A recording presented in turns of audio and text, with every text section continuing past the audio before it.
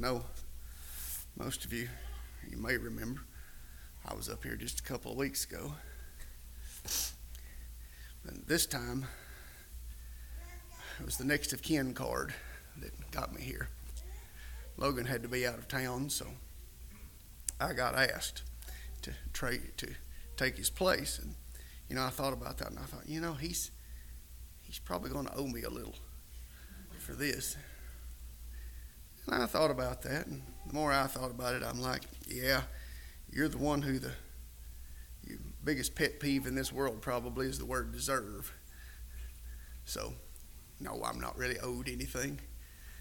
But because I had to check myself a little bit that I was being a little too greedy, if you will, that I might need a favor back for that. But no, that's one thing I don't believe in much is deserve in this life, and very little owe. The Bible tells us that, like Luke 10, that the worker is worthy of his wages. That's about it, because we've been far too God has been far too good to us anyway. I'd like to read a verse from John chapter 6, verse 51. It says, "I am the living bread that came down out of heaven. If anyone eats the bread, he shall live forever.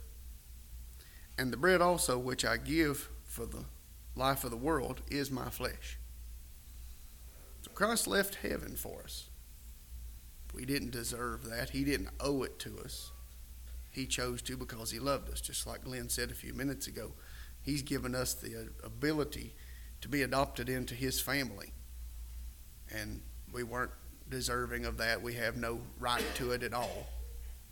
But God created us, and he loves us that much that he was willing to send his own son down here and give every last ounce of himself for us. So it's just something to keep in mind sometimes when we think we're owed a little bit. We're probably not. But Christ came to give all, knowing before he came that he would. Those verses there in John, of course, after that, there's some pretty hard things, and his disciples got a little discouraged, and several of them left him.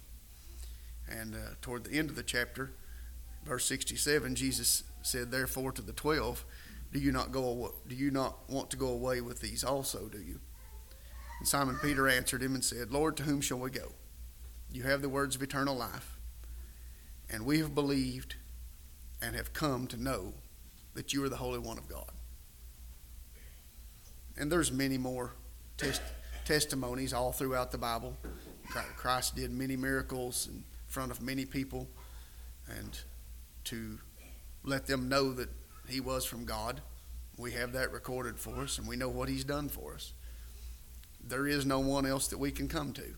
He is the only one that has the keys to eternal life. Each time we gather together, we want to offer the opportunity for anyone who may have never come to Christ to do so, to become part of his family, to become an adopted child of God. Or if we have come to him and we've fallen away and fell back into the world, we can come, and the members here will gladly pray and try to help any Christian to help in that situation to be right with God again. So if anyone has need, come forward as we stand and sing.